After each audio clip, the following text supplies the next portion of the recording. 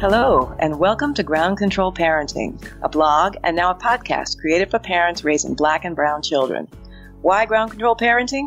Because we're not trying to be helicopter parents, but we do need to be on the tarmac, that ground-controlled crew, making sure our kids have what they need for a successful takeoff. I'm the creator and your host, Carol Sutton Lewis. My daughter and two sons are in their 20s, and I've been writing about parenting and education issues for more than a decade. In this podcast series, I'll be talking with some really interesting people about the job and the joy of parenting. Our guest today is my good friend, Suzanne Kay. She's a writer and an award-winning filmmaker. She's mom to her son, August, who's 19, and her daughter, Sydney, 17. Her mom, the beloved and celebrated actress Diahann Carroll, was the first Black woman to star in an American television show in a non-stereotypical role, Julia, which we all know and love. Welcome to Ground Control Parenting, Suzanne. Thank you, Carol. So happy to be here. It's so great to have you here. Although I've known you since college days, it's only been in recent years that we've had the chance to talk at length about your absolutely fascinating life and your parenting perspectives, especially when raising children of color. And so let's start with your backstory, to borrow a writer's phrase. So you're biracial, your mom was Black, your dad was white. Can you talk a little bit about where and how you grew up and how your parents talked with you about race? Well, I was born in New York City. My mother and father, until I was 7, we all lived in the city. They were divorced already. My father lived in the Village. My mother lived in the Upper West Side. My mother was really exploding as an actress back then. She was on Broadway. I had a big group of family and friends. But then something happened in 1967. My mother was offered this TV show. And of course, as a Black actress, as any actress, you do not turn that down. So off we went to Beverly Hills. I feel like that's Julia. That was Julia. I feel like that should be a TV show in and of itself. Black girl goes to Beverly Hills. I mean, just ridiculous. The princess. So I said to my mom, don't raise a child in Beverly Hills, a Black child in Beverly Hills. Are you kidding me? But anyway, that's what happened. And 2 years after we arrived, my father was offered a television show for his client, who was Flip Wilson. Mm-hmm. And he was going to executive produce that show. And Flip didn't care whether they shot it in New York or LA. And the family lore was that my dad moved it to LA so that he could be near me. And so within 2 years, I had both parents out there. My mother in Beverly Hills, my father bought a house in Malibu, and then later in Hollywood Hills. Your average Black American story. So in New York City, you had Black community around you, you had family, and then you get to Beverly Hills, and what's it like, and how different an experience was it for you? I didn't realize until more recently. I'm now working on writing a book about a lot of this, but I did not realize that was such a pivotal moment, but it was. I mean, any extended family no longer around. Beverly Hills, so no other Black people around. So it was a real adjustment, and my mother and father were both very busy at the time. So yeah. No, you've talked about that.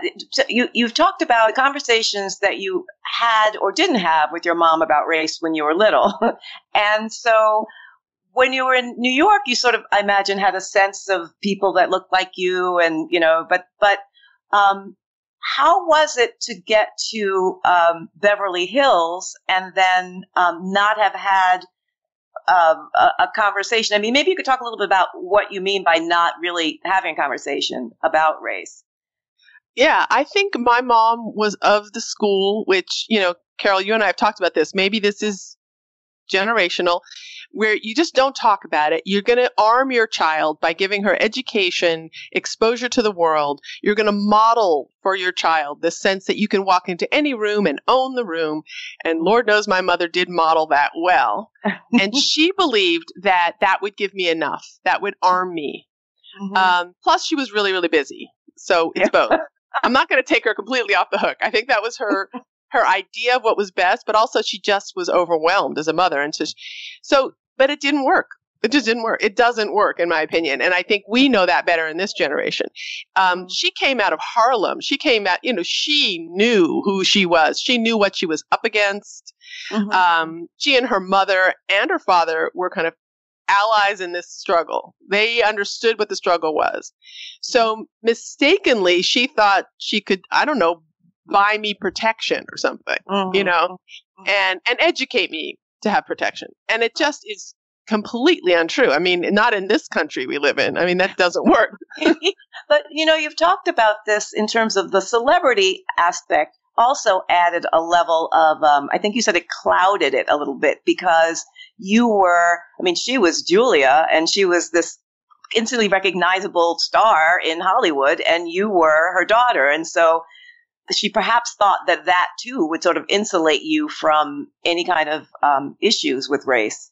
Yeah, I think she did. I think she made that mistake as well. I think I call it exceptionalism. Isn't that what we call it? When they'll take some of us and they'll say, "Oh, we'll accept you. You're good." And so that kind of BS was, but as a child, when you're raised with that, it is very confusing.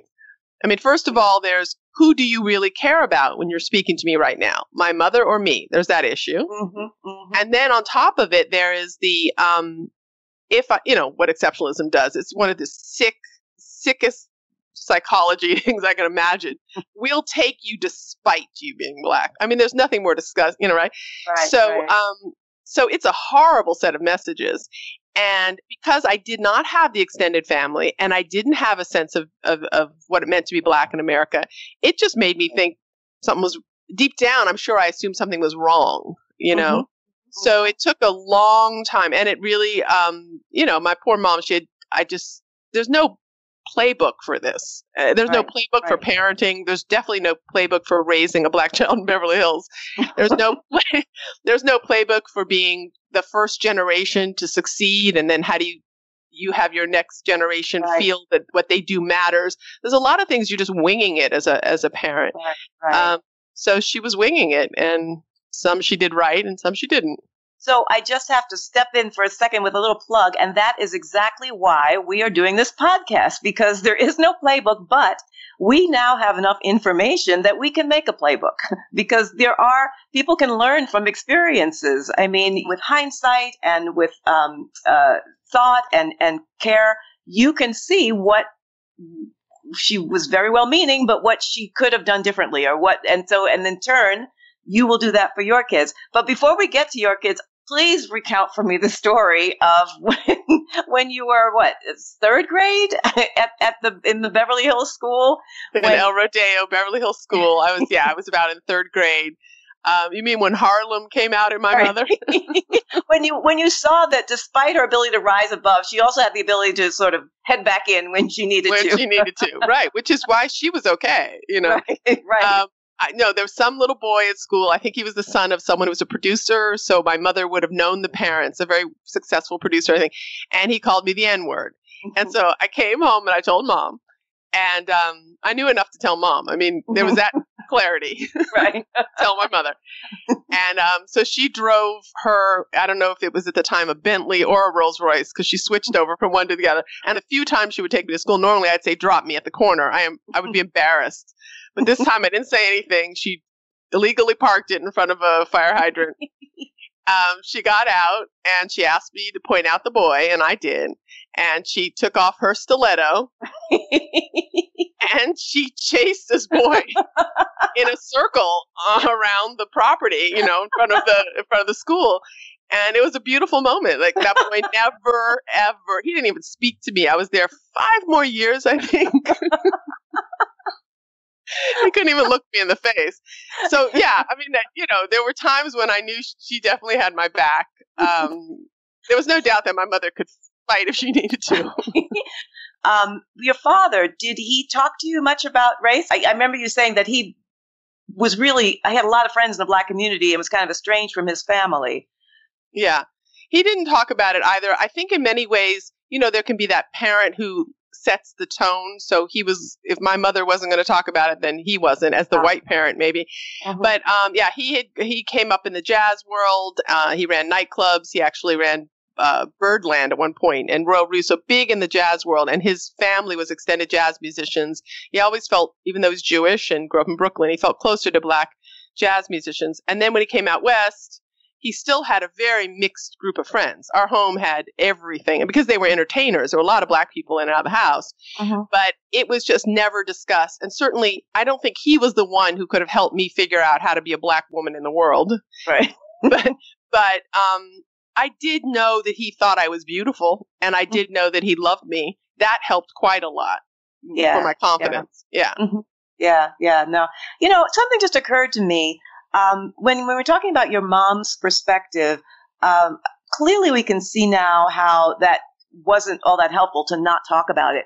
But it's very interesting in light of, I don't know if you've been following, I imagine you probably have been, that there's all these Instagram accounts now, but from being put up by current students and former students at private schools around New York and around in boarding schools, and they've been posting anonymously their microaggressions and sometimes big aggressions of racial incidences that they've been that have happened to them while they were at school. And really, it is part of the healing process to be able to talk about them. But sometimes when I look at some of the things they've been writing, my instinct is, I know you were hurt by this, but it doesn't sound like that big a deal. And if we're all going to really parse out every slight, we're not rising above it. I mean, we're getting stuck. And so I kind of get, although I know it's not the right way to go, the concept of what doesn't kill you makes you stronger. Just keep going. But it clearly from your story, and I know that now it's more important for people to be able to speak their minds. But it's something. There is this sense of, are there times when you just sort of fix in your mind that this isn't going to affect me? I think you can do both. I think we're at a time in society where we have to call this out. Absolutely. And it's more to try to uproot systemic racism than anything else. Our children, we hope, by coming home and telling us anything that's happened to them, have the resilience. I think that's part of what we are survivors, all of us. Generationally, we've been taught resilience. And, that's something sometimes overly pampered kids at my daughter's school. She goes to one of these Upper East Side schools that you're talking about, and she's very much in this fight right now, dealing with this. But, I like what it's done to my daughter. I like that it's given her the sense that she can impact the world, that her voice matters, that the school has to pay attention. I like that message for her. She's not broken by the things that she's heard or experienced. That's the difference. I don't think it broke, some of these girls, it did really. It depends on what happened to you. Some of these girls are absolutely badly impacted. But in other cases, maybe not so much. So maybe the smaller incidents you're talking about doesn't break our girls, but they should bring it out, because if this place is ever going to get where it's supposed to be, these people have to see the smallest to the largest aggressions, the micro to the largest one. So that's how I see it. I don't think they're calling this out because they're broken by each incident. I think they're calling it out because it needs to be pointed to for the white community, actually. Right. No, actually, I think that's a really good point. Yeah, I agree with you. So, and speaking of your daughter, I want to move now to your children. Oh, but before I do that, there's one thing that I want to just ask you to comment on. I know you went to Wesleyan. That's how I met you. Then you got to Wesleyan, and you had that proverbial moment, that biracial moment in the cafeteria. Can you just sort of talk through, and hopefully this is our generation and not the next generation? I hope it is. And I think it may be. It's the quintessential, at least for our generation, the quintessential biracial moment. I walk into the cafeteria, and there is a section of tables that are all Black, and there's a section of tables that are all white. And for the first time, because I went to a little crunchy granola boarding school in Northern California, where I mixed with Black kids, Iranian kids, and there were some white kids too, and they kind of sprinkled into our group, and we were all together. But the first time I walked in this cafeteria, I realized, oh, you have to make a choice. There is a choice to be made here. And so one funny thing that I did, so I did both. I immediately went over and sat with the Black kids, and then I would sort of scoot over to the white kids sometimes. And but one funny thing that I did was there was a really pretty black girl who was from the West Coast. And the buzz the freshman year was that Diane Carroll's daughter was on campus somewhere, but no one knew who she was. So I pointed to that girl and I said, I think I've heard that's her. And I bought myself a couple weeks of being able to create relationships without the whole celebrity thing in there. And then eventually they figured it out. But by then I kind of knew who I liked and who I wanted to be friends with. So. That is great. We'll be right back after these messages. Welcome back to the show. So let's move on to your children. So you got married, you married a white guy, you had kids, but the interesting twist here is that they began much of their early years were out of the country. Is that they were born here, but how old they were out of the country? My youngest was born in South Africa. My oldest was born in Los Angeles, and when he was 3 months old, we left the country. We came back when she was in second grade and he was in fourth grade. We came back to New York. So 10 years there, they were overseas. But you did jump over pretty quickly the fact that I married a white guy and I had a black boyfriend on campus, a Ghanaian boyfriend on campus, and a white boyfriend on campus. I will say that there were a lot of years there where not having that sense of being rooted in being African American and being black, that really messed with me. It was not a good thing. It definitely confused me on campus. I didn't see it until later. I didn't see the pattern, but I was searching for black community most of my young life. And it was incredibly important. And it took me a long time for me to feel rooted in that again. Yes, I'm very international. Yes, I've lived this unusual life, whatever, and I've traveled. But if you don't know who you are, and if you don't understand it in relation to this country and the true history of if you don't know that, you're just lost. You can't use all of your gifts, I feel. So it was a long journey for me. Yes, I did get married and I went overseas with the kids and they were raised in a very international home. You know, Suzanne, what you just said just raised one more question for me. So what's interesting is that see you on the street, you would say, oh, there's a beautiful black woman because you're more your mother's complexion and you present to most people as something. I think I present black pretty clearly. And I guess the postscript is that your children present less so. But I wonder how much of your experience was colored, pardon the pun, by the fact that there was no doubt that you were a black girl. I mean, to anyone. Right. I wonder if that made it even more difficult for you because how you felt versus how you were perceived may have been two different things. I think that celebrity thing got in there and messed it up quite a bit. Until I moved to Atlanta when I was working at CNN, it was the first time I was exposed to real colorism in the black community. Honestly, I promise you, it was the first time I understood colorism. It was the first time I sensed that there were black men. This is what I sensed. There were black men who were attracted to me, partly fascinated because I was somebody's daughter. There was that. But they would prefer someone lighter than me. I was shocked. I was like, my mouth fell open. But I didn't know that was so deep in the community. Maybe it's getting better. I don't really know. But having grown up in Hollywood and having grown up in that celebrity bubble where everybody made such a big fuss over me because of my mother, I just didn't get that whole other thing, all that light, dark stuff. I just didn't get it as much. So anyway, I think the bubble made it confusing. So I knew I didn't really think in terms of biracial or anything. I was so focused on how do I create my own identity with a mother who was so famous. And that was just my issue. And I think, and eventually I realized that race was deeply my issue, but I didn't see the connective tissue there for a long time. So back to your children.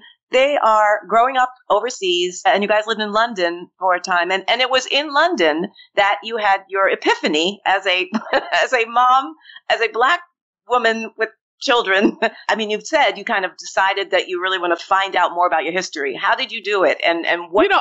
I was trying to figure this out. I was thinking, what year was Obama elected the first time? Do you remember? He was elected in 2007, and I think took office in 2008.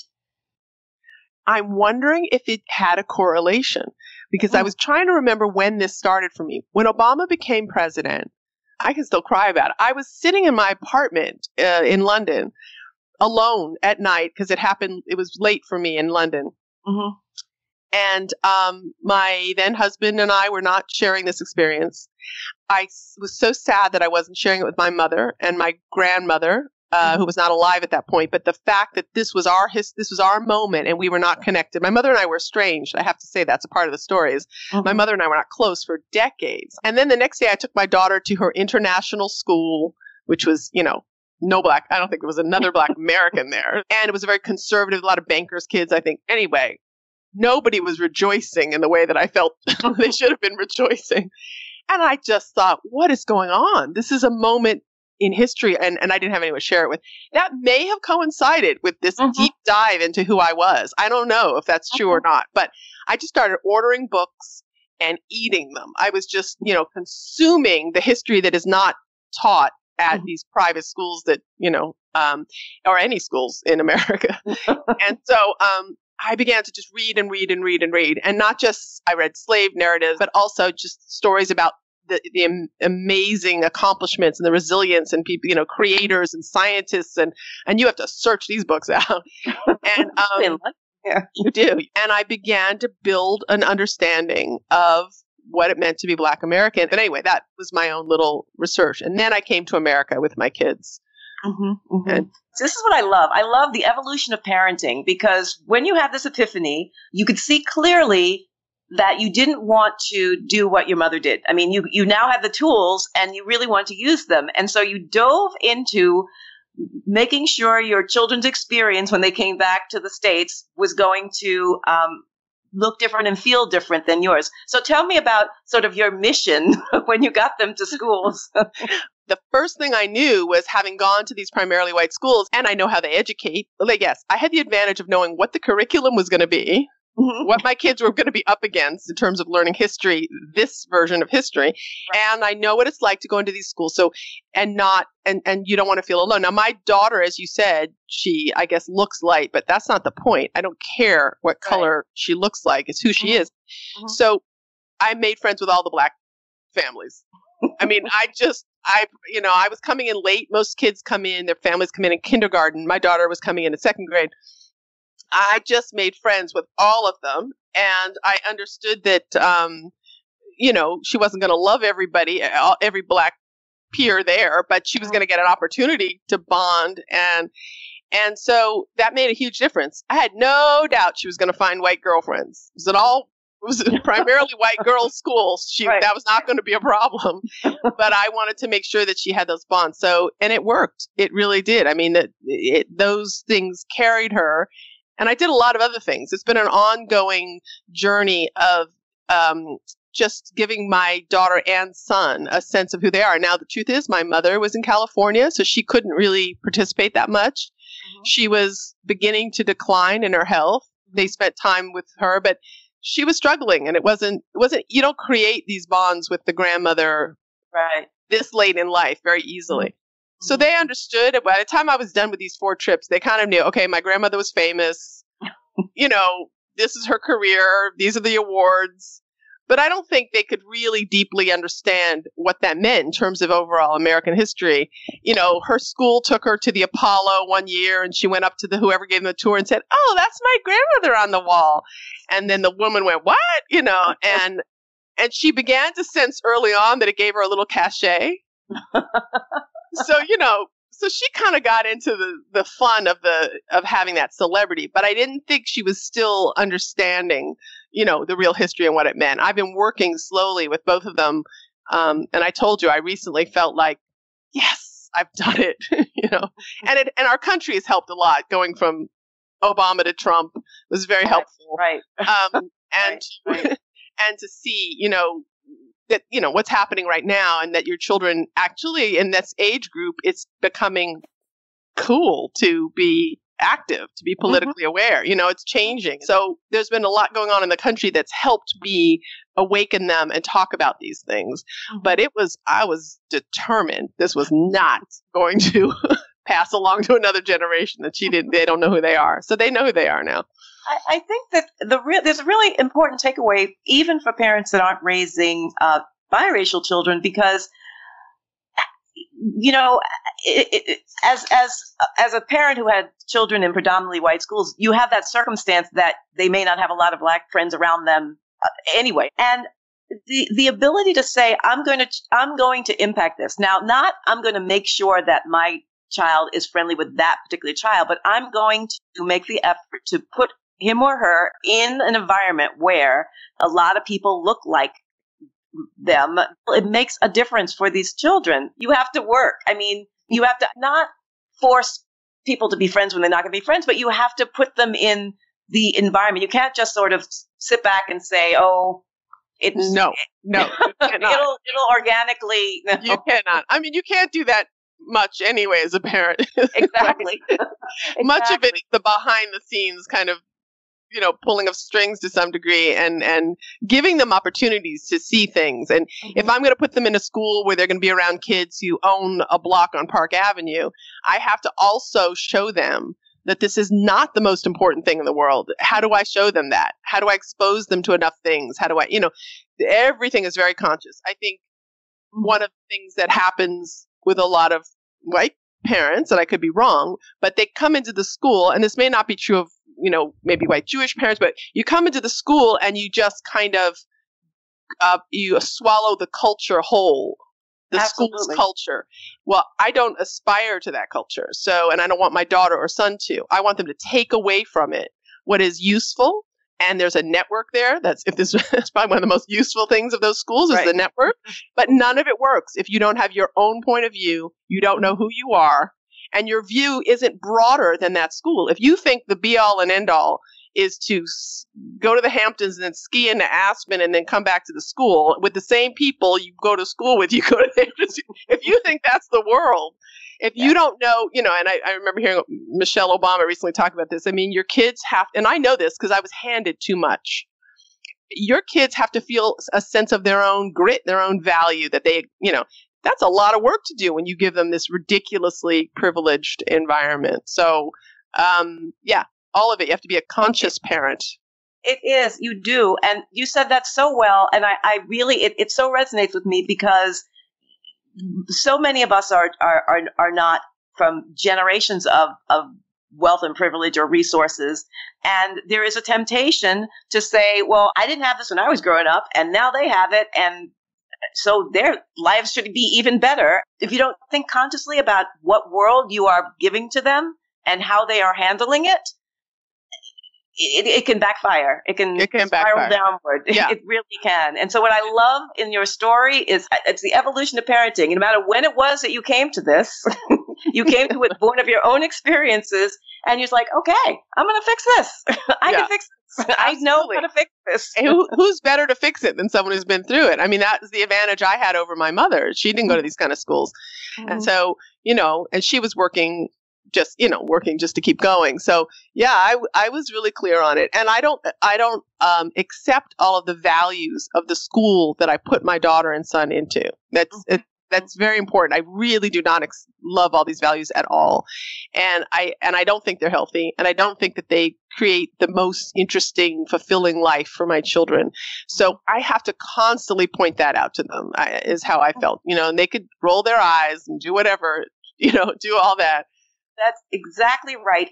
But as you say, there are advantages. I mean, I've always said, don't check your child at the door and then leave them in there to figure it out.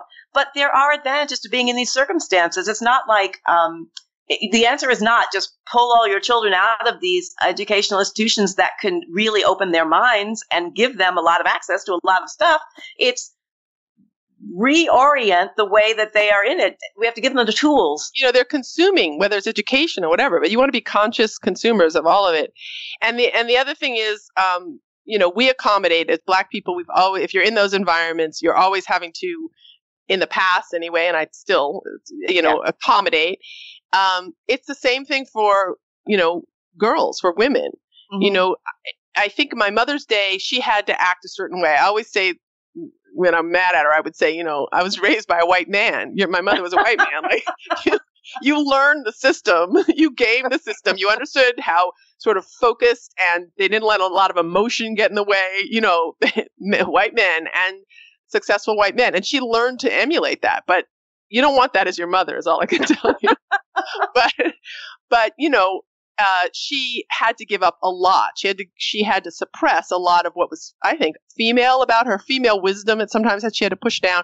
And of course, some things about being Black she had to push down. So the next generation, what I'm trying to show my daughter in particular is what you want to be is true to yourself and use and have access to all this stuff as much as possible, you know. Yeah. So as a woman, you don't want to walk in the room and do exactly what the man does. Then you're not bringing a different script. You're not using your wisdom. We already had to emulate white men. That's how we got in the door.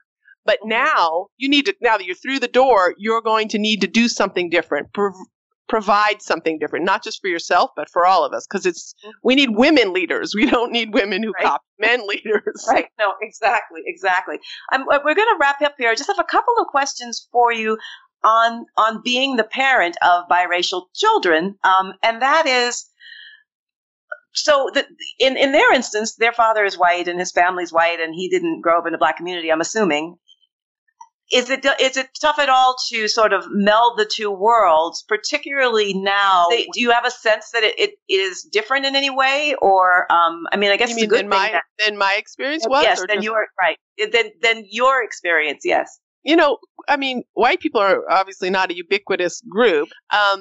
You know, that there are white people who just really stick their head in the sand when it comes to race. So you can have someone who loves you, but they don't understand, they can't talk with him about a lot of things, not just race. So it depends on who the white person, the other half of the family is. If you have some white people who really, either they're at least aware of that and they can at least talk about it, or bring their ego enough down to say, this is teach me or something, right? If that's not the case, you have a more difficult situation. And I'm not going to say which is which because I don't want to talk about, you know, the other half. But I will say that my kids are really in tune with what are the issues of the day, and being black is a big part of how they can be a force for change, and they're proud of that.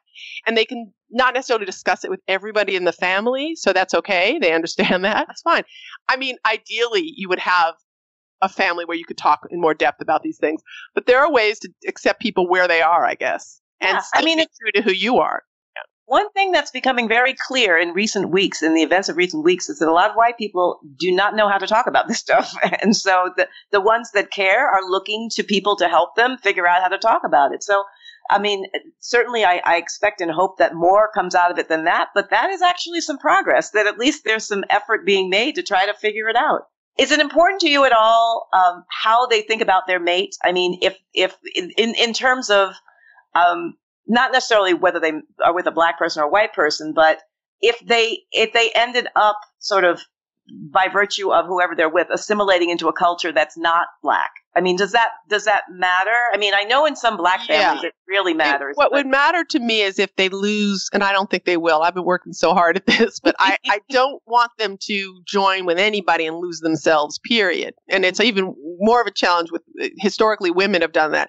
So I do not want that to happen. And include, you know, part of not losing yourself is not losing the black part of yourself. I mean, so if they had a mate who couldn't even come up to that level, who couldn't, you know, in one way or another, enhance that, you know, just be part of that, then I would be very worried for a lot of reasons. You know, and are there white Americans who can do that? I don't know. I don't know that age group that well yet. I don't know how far they will have come. I'm sure they would probably be able to find a white partner who's much further along in that area, in which case, go ahead. I'd be fine. But that's my criteria. It has to be someone who embraces all of you, and that includes you being black. And if they can't do that, for many reasons, they're not the right person for you. So. That's great. So I'm going to wrap it up here. But first, I want to say thank you so much, so much. This has been a great conversation. I really enjoy talking to you. I'm sure parents listening are able to take away so much. You've been really rich with content, and I appreciate that. So thank you, Carol. As we wrap up, though, you have to do the GCP bonus round, and we'll make this quick. You have to tell me your favorite poem. My favorite poem, that wasn't even hard. It just popped into my head. It was given to me, Roscoe Lee Brown. I remember him as an actor, my mother's close friend from many, many years ago, gave me Renaissance by Edna St. Vincent Millay. It's a long poem. I highly recommend it. I love it. Yeah. Okay, great. I will check that out. Okay, and your favorite 2 children's books? They can be what you grew up with or what your kids loved. I always loved Where the Wild Things Are. I bet you get that a lot. I love that one. And I loved Secret Garden when I was a little bit older. I loved that book. Yeah, no, absolutely. And then finally, your favorite TV or film parent. It's so funny because I really went blank. I don't know. I mean, I'm blank on that. But I'm supposed to say Julia. Well, was she a mom? That's right. Oh, yes, I guess she had a single mom raising a boy. And that was the whole thing. Yes, I forgot. So, that's probably the answer I should say. I think because I grew up around that world, I don't remember being too enamored of. I knew behind the scenes too much, so I didn't fall in love with any of these TV dads or moms too much. That is a very fair answer. Really fair answer. Okay, Suzanne, thank you again so much. I hope everyone listening enjoyed this conversation and that you'll come back for more. Please rate, review, and subscribe wherever you listen to podcasts, and tell your friends. For more parenting info and advice, please check out the Ground Control Parenting blog at groundcontrolparenting.com. You can also find us on Instagram and Facebook at Ground Control Parenting and on LinkedIn under Carol Sutton Lewis. The Ground Control Parenting with Carol Sutton Lewis podcast is a part of the Seneca Women Podcast Network in partnership with iHeartMedia. Until the next time, take care and thanks for listening.